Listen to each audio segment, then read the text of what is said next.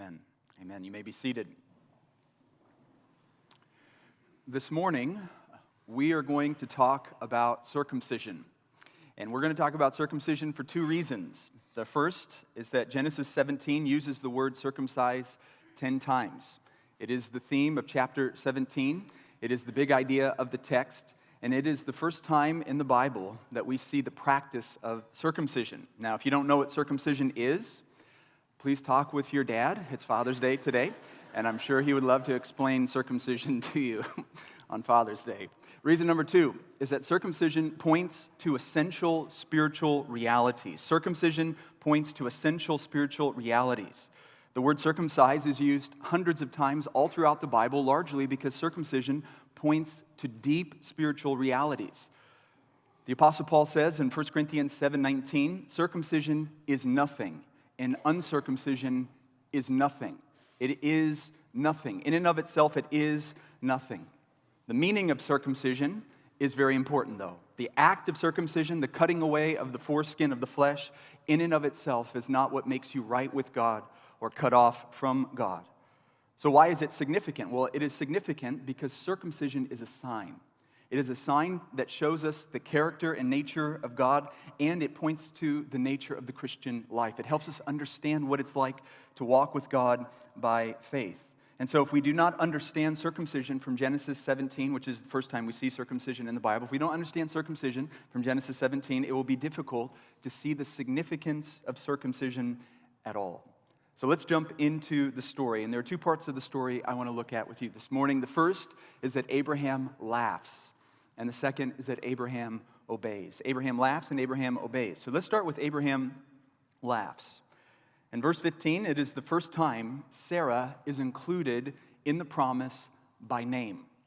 It is implied all throughout the story that Sarah will have a child, that Abraham and Sarah will have the child of promise, but she is not named in the promise until verse 15. Verse 15 says, God said to Abraham, as for your wife Sarai, do not call her Sarai, for Sarah will be her name. I will bless her. Indeed, I will give you a son by her. I will bless her, and she will produce nations. Kings of peoples will come from her. At this point, Abraham knows that the descendants that God promised to him will come through Sarah. Not through Hagar, not through Ishmael, rather through Sarah and their offspring together. Now look at Abraham's response to this promise in verse 17. Abraham fell face down.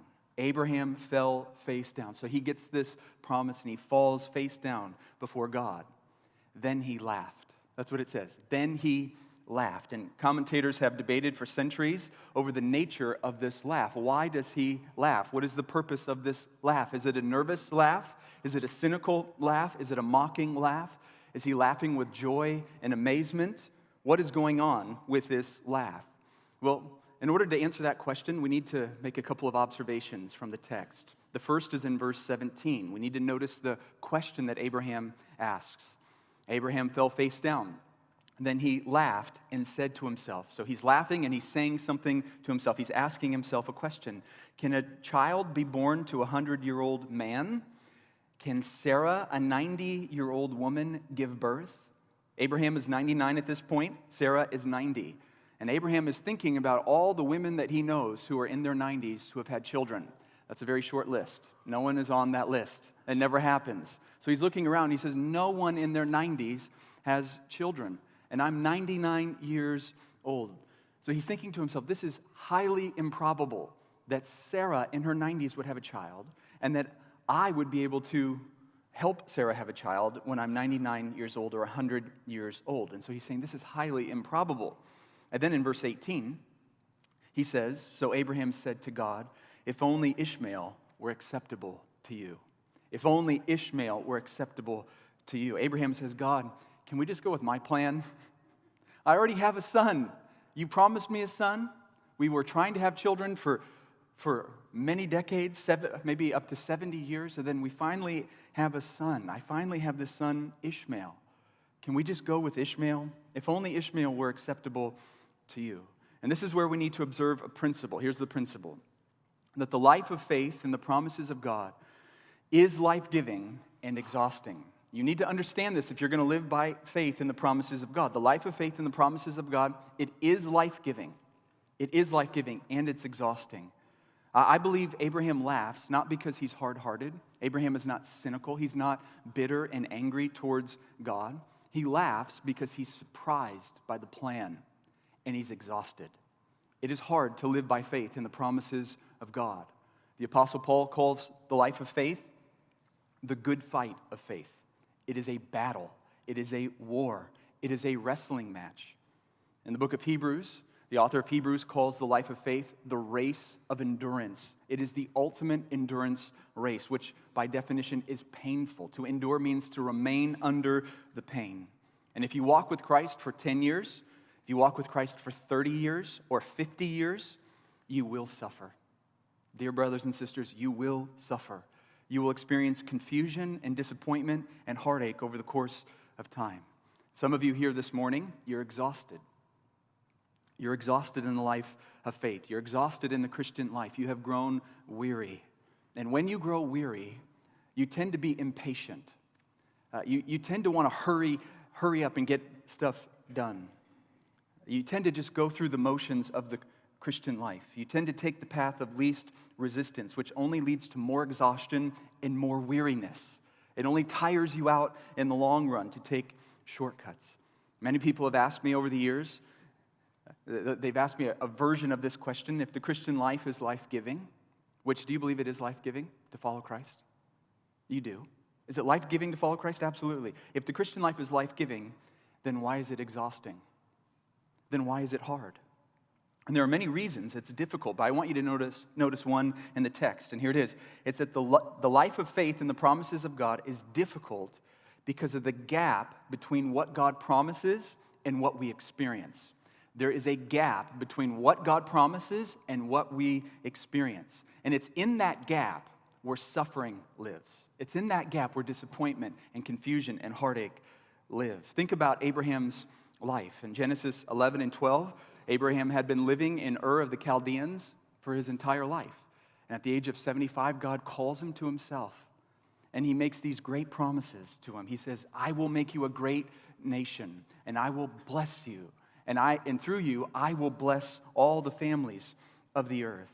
What great promises, incredible promises. Then in Genesis 15, Abraham says to God, you've made these great promises to me, and I appreciate those promises, but I don't have any kids. And so Eliezer of Damascus will be my heir.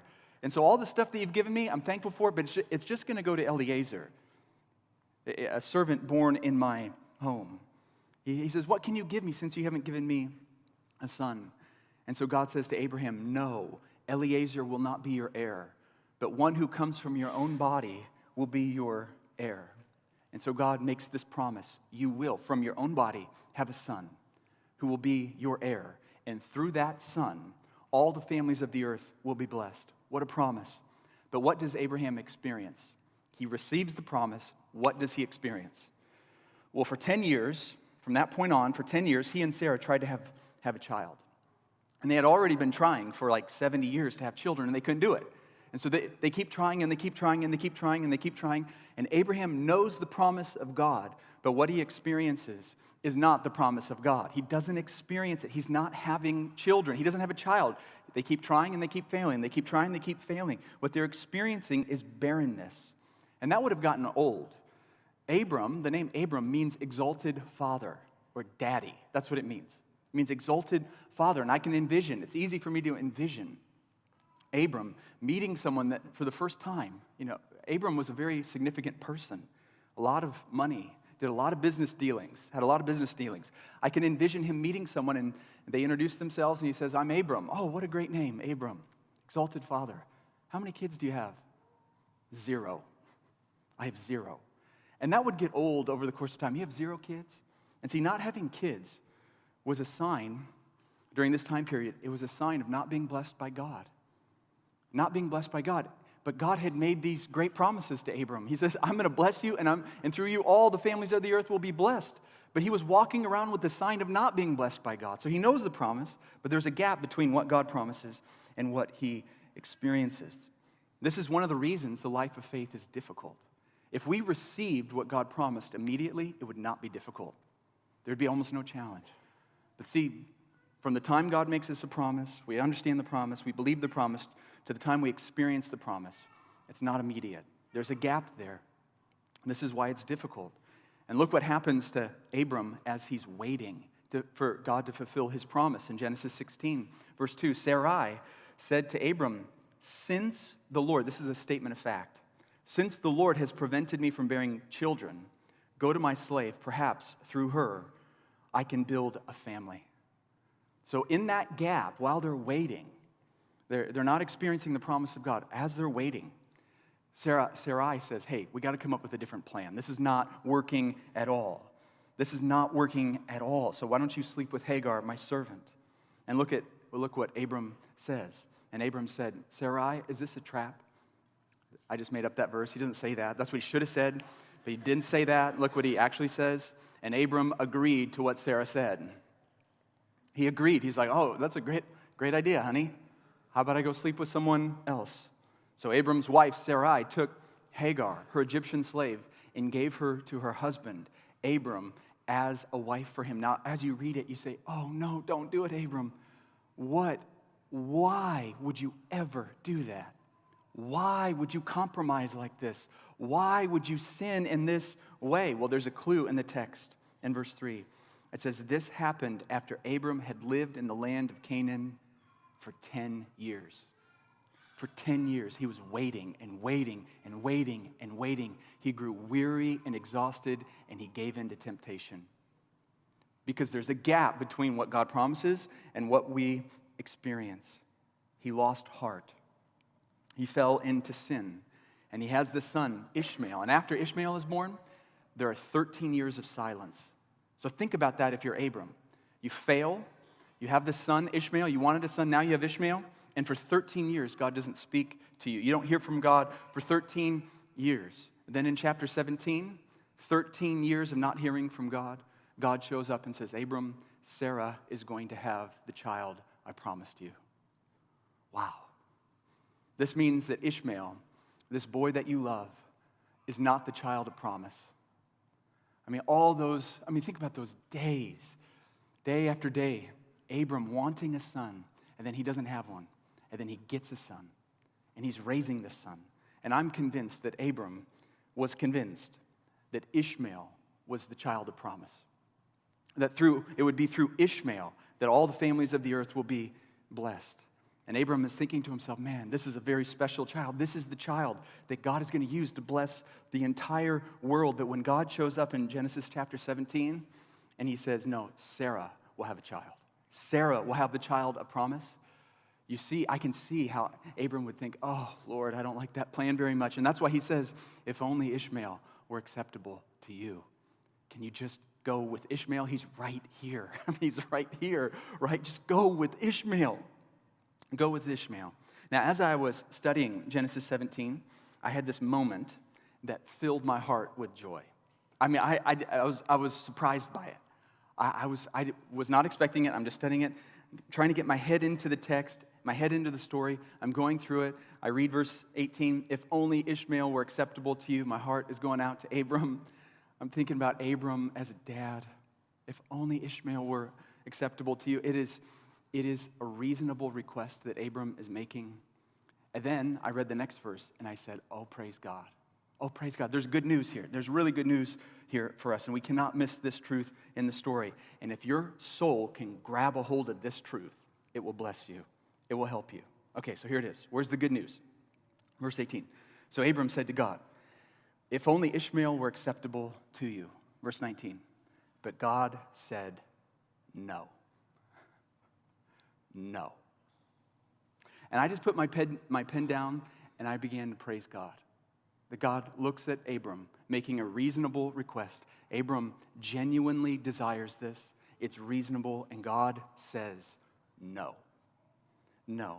Praise God that God says no. See, we tend to think when God says no to our prayers, we think it is because God is mean.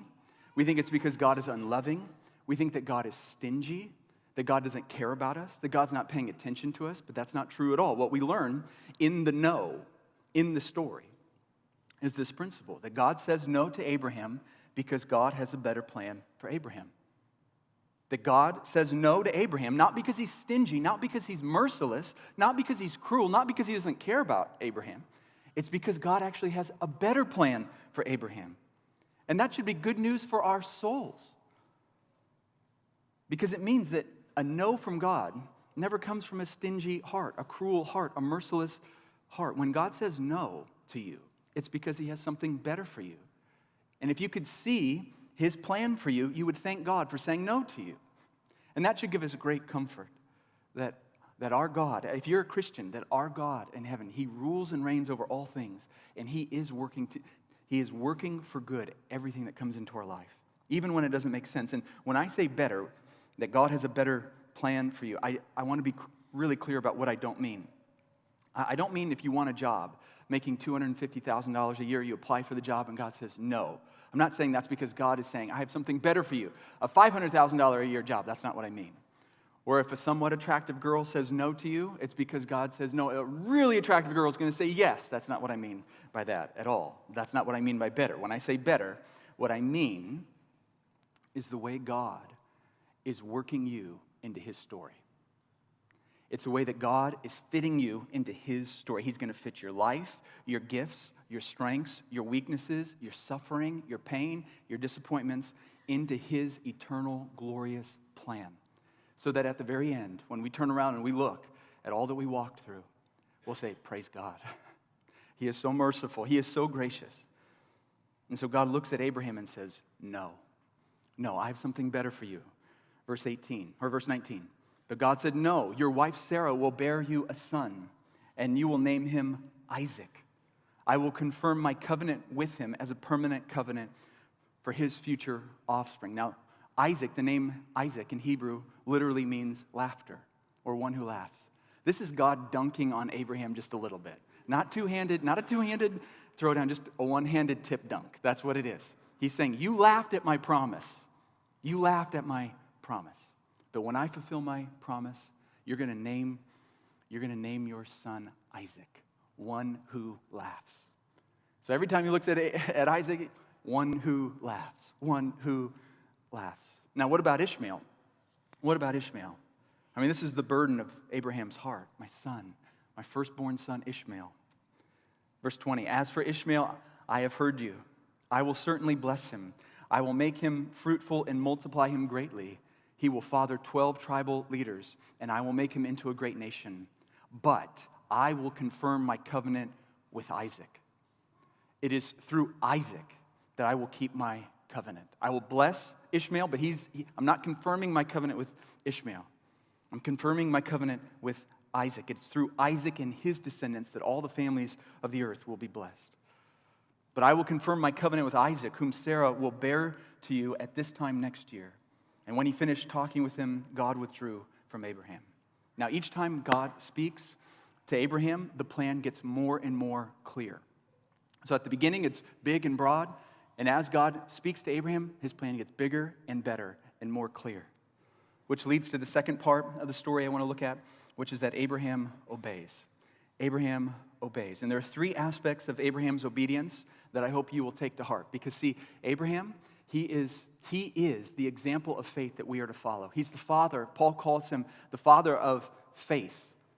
He is the father of faith. And so his obedience comes from a heart of faith. It's not legalistic. It comes from a heart of faith. And so there are three aspects of his obedience that I think we need to learn from. Number one is that Abraham obeys immediately. He obeys immediately. He's not delaying.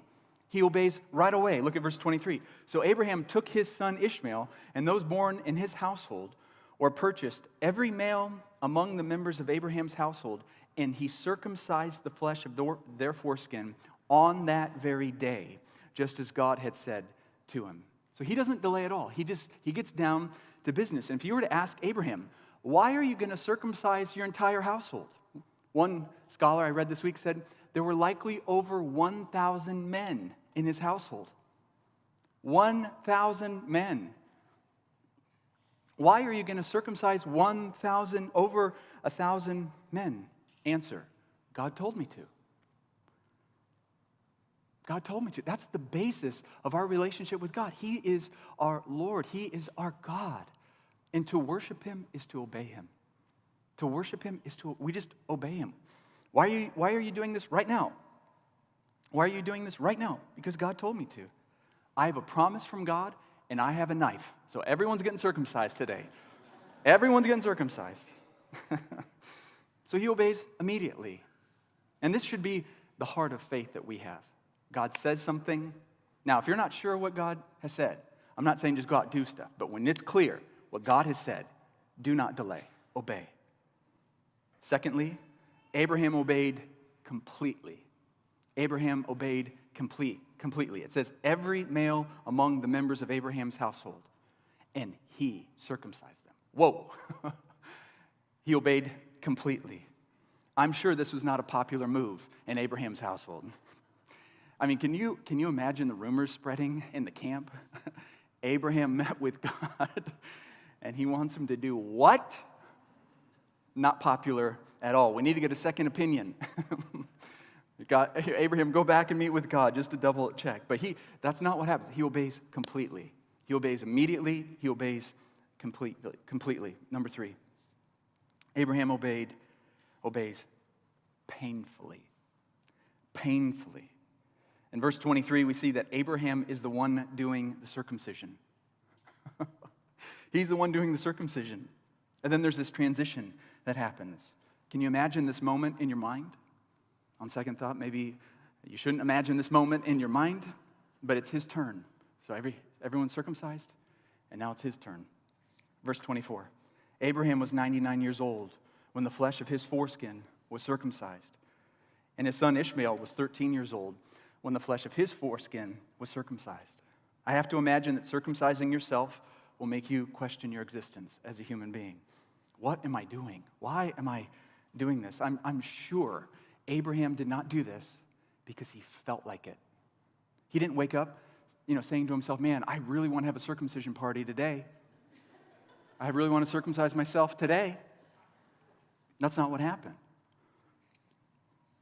His heart was full of faith in the Word of God. He knew who God is. I know who God is. And so a heart full of faith, he obeyed even though it was painful. And brothers and sisters, God asks us to obey him painfully. If you only obey when it's easy, your heart really doesn't belong to God. Your heart is tested in obedience when it's painful, when it's challenging, when you don't feel like it. That's when your faith is tested. And here, he obeys from the heart. And I've observed over the years that many people avoid the areas of obedience that are difficult. The hard parts of the Christian life, we just avoid. We don't obey when it gets difficult, and we ought not to be that way. We want to be the type of men and women that obey God in all areas of our life, full of faith, trusting in the Word of God, not legalistically, not self-righteously, but with a heart filled with faith. We obey God from the heart, even when it's difficult. We don't want to just skip the difficult areas of obedience, and that's what happens so often. Prayer is difficult, skip it. Evangelism, difficult, skip it. Giving is difficult, skip it. Forgiveness is difficult, just skip that, just skip it. And let's reduce Christianity down to just being a nice person. But that is not the nature of following Christ. We want to be the type of people that obey him in all areas of life. We don't want to avoid the difficult areas of life. And you know what I've observed over the years? Is that when it's painful to obey God, when it's difficult, when it hurts, when it makes you think, that's when you often grow the most. That's often when you experience the most blessing, even though it's hard, even though it's challenging. And so I want to ask you a question this morning. Are there any areas, any painful, difficult areas of obedience in your life that you're skipping?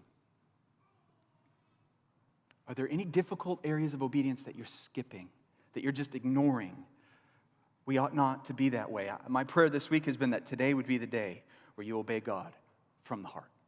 You just decide, whatever you say, Lord, I'm going to do by faith. That you would obey him immediately, you would obey him completely, and you would obey him painfully from the heart. Not to earn your salvation. Salvation is a gift that's received by faith. It is accomplished from start to finish by the work of the Lord Jesus Christ. We don't earn it, but we are to be men and women who obey him from the heart. Now, just to close, I'm going to give you one point of application. Here's the point of application. I have 10. I'm going to give you one. It's understand the purpose of circumcision. Just understand it. I hope it's not too mysterious. It's too weird. Just understand the purpose of circumcision. Genesis 17 says that circumcision is a sign of the covenant that God made with Abraham and his descendants. It is a sign. What is circumcision? It's a sign of the covenant. And God says if any males are not circumcised, in other words, if they're not cut, then they are cut off from God. If they are not cut, then they are cut off from God. And I've been thinking for a couple of weeks now about the sign of the covenant, circumcision. I've been thinking, why circumcision? Why not a tattoo? Why not an earring? Just give me an earring. Or if I was Abraham, that's what I would be thinking. Just anything. I don't care. Why circumcision? It's bloody. It's gory. It's intimate. It's private. It's painful. Why circumcision? I'm going to give you a couple of reasons. I can't be too dogmatic about these reasons, but this is what I think is going on here. Reason number one is the nature of the promise. Why circumcision? It's a sign, but why that sign? It's the nature of the promise. God promised Abraham descendants as numerous as the stars in the sky, which requires the male sexual organ. And so God, he marked his people. He marked the male sexual organ as a reminder of the nature of his promise, that through you, your descendants will be as numerous as the stars in the sky. Reason number two is the nature of the problem. It is the nature of the problem. Human beings are sinful, and the most obvious manifestation of sin in our lives is sexual sin. This is just in the world. Go look at the world, and what you'll see is the most obvious manifestation of sin in the world is sexual sin. Think about the story for a moment. Abraham had several significant failures when he was walking with God, but arguably the most significant failure is when he sleeps with Hagar. It's when he sins sexually with Hagar. This is an obvious manifestation of sin in Abram's life that leads to all kinds of pain and chaos. And see, this is at the very heart of the human condition. If you want to know what's wrong with human beings when it comes to sin, one of the foundational areas of sin in the human experience is sexual sin. It's sexual sin. We sin sexually.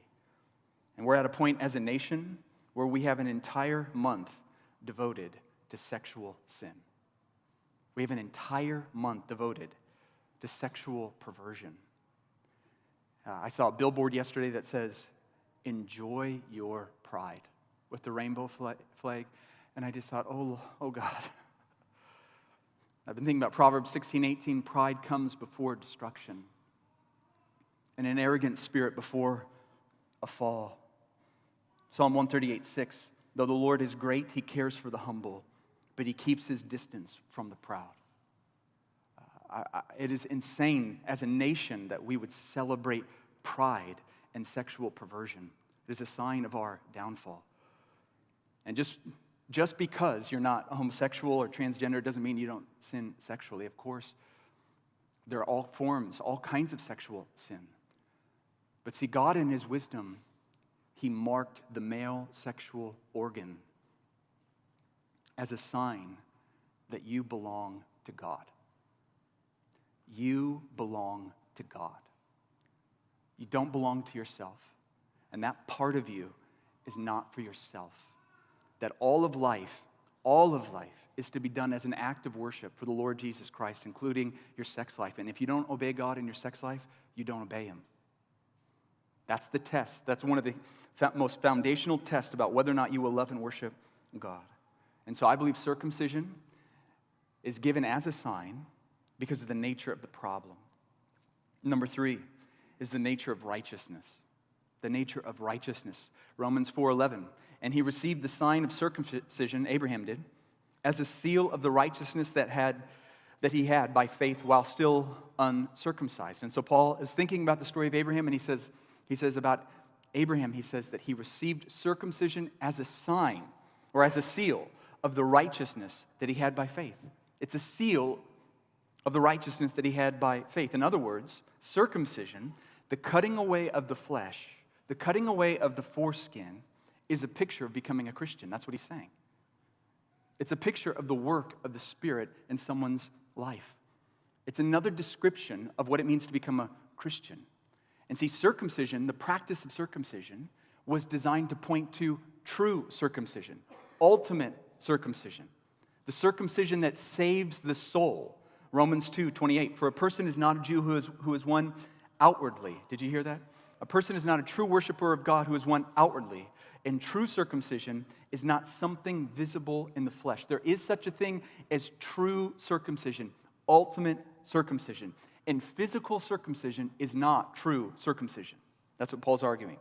On the contrary, verse 29, a person is a Jew, a true worshiper of God, who is one inwardly. And circumcision is of the heart by the Spirit, not the letter. That person's praise is not from people, but from God. And so this practice of circumcision was to teach us about this idea of the cutting away of the flesh. It's to teach us about the idea of being separate unto God, in covenant with God. And it was to point to true circumcision. When someone is born again, when someone becomes a Christian, this is the work of God in the human heart. When Christ is proclaimed, when the gospel is lifted up, there's a work of the Spirit that must be done. And it's described here as circumcising the heart. What's wrong with human beings? We have uncircumcised hearts. We have hearts of flesh that blind us to the glory of God, that we don't see who He is. And in order for someone to become a Christian, the Holy Spirit must circumcise the heart, cut away the flesh, that we might see the glory of Christ. And this is what is predicted even back in the book of Deuteronomy. Deuteronomy 30, verse 6. The Lord your God will circumcise your heart. I love that. And your hearts, and the hearts of your descendants. Now, what does it mean to have a circumcised heart? What does that mean? And you will love Him with all of your heart and all of your soul, so that you will live. That's a circumcised heart is a heart that's been marked by the Spirit of God, that you might see and enjoy the glory and greatness of God, that you might love God. And you see this all the time. You see this all the time where Christ is proclaimed. You see that people hear the gospel and they have no interest in Christ. They don't care about Christ at all. And what they need is the work of the Spirit. Everybody says, everybody agrees, we can't change people's hearts. It's only God who can change people's hearts. Amen. Yes, amen. That's true. But what does He do when He changes someone's heart? He circumcises it. He cuts away the flesh that we might behold the glory of Christ, that we might love Him with all of our heart, soul, mind, and strength. And so, this is the very heartbeat of the covenant. Genesis 17:1. If you go back and look at it, this is the very goal of what God was going after in the covenant itself. It says, when Abram was 99 years old, the Lord appeared to him saying, I am God Almighty, live in my presence and be blameless. This is why you exist. You exist to know God. You exist to obey God. You exist to walk with God by faith. And so, I'll just ask you this morning, has your heart been circumcised by the Spirit? Do you love God with all of your heart, soul, mind, and strength? When you look at Christ, do you see the glory of God? Do you see His substitutionary death for you? Do you see His love for you? And do you love Him back? That's what it means to have a circumcised heart. And as Christians, we are to walk in faith and obedience to Him all the days of our life. So brothers and sisters, don't skip difficult obedience. Don't live by the flesh. Trust God and obey Him from the heart. Let's go ahead and pray. Father, we thank You for Your love. Help us to